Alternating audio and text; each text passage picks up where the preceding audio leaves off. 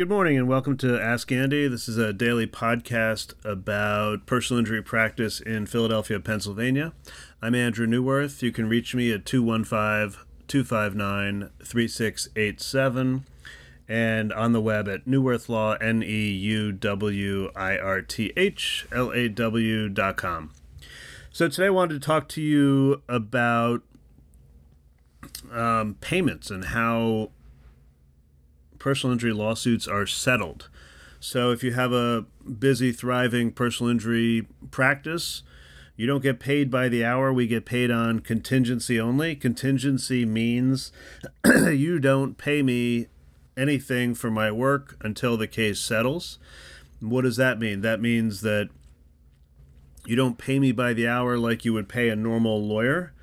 Because most people in my practice, most of my clients can't afford that sort of thing.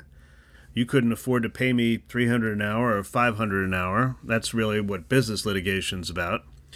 And then you also don't have to pay for expenses. So, in your average personal injury case, depending on how close it goes to trial, I'm going to spend $10,000 or so. Most of my cases are $8,000 to $10,000 in expenses by the time it gets to trial. And if it actually goes to trial, it's more like $15,000. So the deal between me and the client is you don't pay me until the case settles, and you don't pay expenses until the case settles. Now, why is that? It works, first of all, because most people can't afford to pay the time it takes to litigate their case over the course of a year or two in terms of hourly rates. And most people can't pay or don't want to pay, $10,000 or $15,000. Now, maybe some people can, but very few people are kind of risk takers in my experience. And as a result, very few people are willing to risk $10,000 or $15,000 on their case, even if they did have it. So it's sort of, an agreement that I'll take the risk, I'll do the work, on the assumption that we're going to all get paid and be happy at the end. So basically, the client is saying to me, Mr. Neuwirth, I want you to be my bank and I want you to take the risk. And at the end of the day, I'll pay you back through the settlement. So, that's essentially what happens. And, excuse me, I have a little bit of a thing in my throat. So,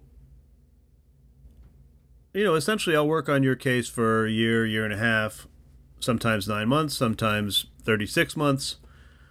And at the end of the case, there's a settlement. Let's say we agree, just for kicks and giggles, we agree to a settlement of $100,000. What that means is that the client agrees to the settlement. It's not up to me, the lawyer. I can advise and tell you what I think the case is worth. But most people, in my experience, don't turn down $100,000 offers. Now, how much is the client going to get out of that? Well, again, that's usually disclosed to the client before they agree to the settlement, because otherwise that's not helpful for anyone. You want the client to know what the settlement is going to be and how much, in truth, they're going to put in their pocket. I tell people usually they're going to put about 55% or 60% of the settlement dollar figure into their pocket. But before you settle a case, I'm going to show you here are my expenses. Here is the healthcare lien, and this is what you're going to put in your pocket. So how does it break down? Breakdown is follow in a $100,000 settlement. You would see the legal fees are going to be roughly between 25% for minors, because that's what the court requires, and as high as 40% depending on the case. Usually it's about 35% is the legal fee, and that comes off the top. So it's $35,000 out into my side of the ledger or my account, and that pays me back for my time. Now, there's also going to be expenses. So I'm heading to trial probably on Monday of next week. Expenses are around $8,000. They'll be around $10,000 by the time the case is over. and that covers everything. So there's another $10,000 off the ledger. So now you're at, $55,000 for the client. There may or may not be a lien for healthcare, but in this case, I don't think there is. If there is, it's $2,000.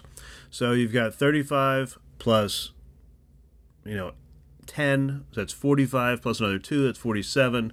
So the client will end up seeing about $53,000 if there's a $100,000 settlement in this particular case. I don't know how the case is going to turn out right now. We're heading for trial. Jury may award her $25,000. The jury may award her $125,000 or some other number. I have no idea. So we're sort of rolling the dice on what the case is going to be worth, and we'll see. Now, what happens? What's the risk as a client? What's your risk if I'm as the lawyer spending this time and money? What's the risk? So, in the event that in this case coming up for trial, for example, we lose, or a jury says she gets 0, then the client is on the hook for nothing. The client is never responsible unless they agree to a settlement or the case is verdict in her favor. Okay, so that's a nice thing. The client's basically not taking risk on your average personal injury case. So all the risk is on the lawyer. And, that raises certain, risk mitigation things, but that's a discussion for another day, I would say. But basically, I am risking, $10,000 in expense and probably another, $20,000 or $30,000 in time on my judgment that the case is worth pursuing, and on my judgment that I'm valuing the case correctly. I don't want to spend $10,000 on your case if it's worth $10,000 to settle. So basically, the client is saying, look, I trust your judgment. I trust that, you're going to spend prudently on my case or spend in an efficient manner. And then, I'll pay you at the end. So essentially, that's what I do on a large spread of my cases. All of my cases are contingency, so I have to, evaluate risk and take strong cases and not take weak ones. But at the end of the day, what's going to happen is, the insurance company, if we agree on the $100,000 settlement, will write me a check for $100,000. I will then put that check into my lawyer's trust account, because that's required by the bar and by our disciplinary rules. And then out of that trust account, I will write checks to you and to myself and to my expenses. Over the course of the case, I will have already written checks out of my own account, which is not your trust account, to pay experts, etc. And those expenses, they add up quickly, mostly because there's a lot of small expenses.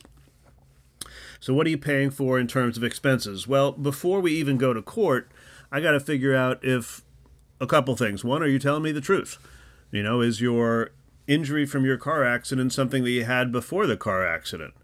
Or is it directly a result of the car accident?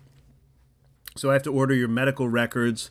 That'll usually cost between, $100 and $1,000 on a larger case.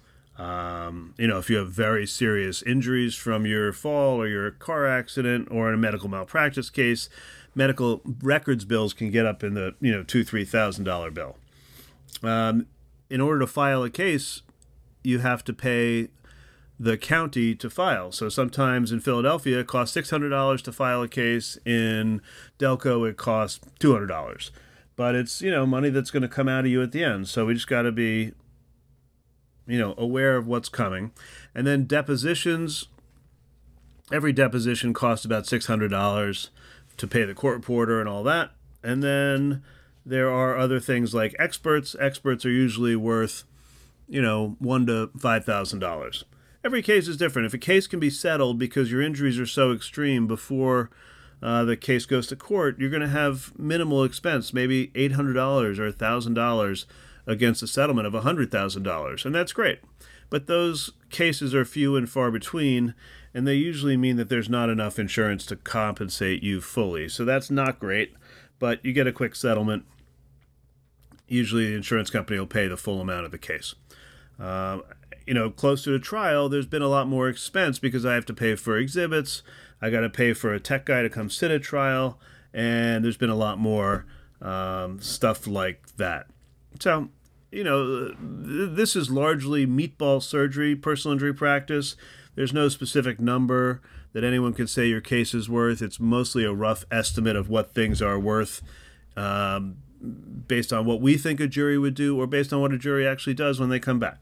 So I'll try and update you after the next case resolves, hopefully a trial, and tell you, exactly how the breakdown went in that case. That's enough for today. I'm Andrew Neuwirth. This is Ask Andy, and I hold people accountable.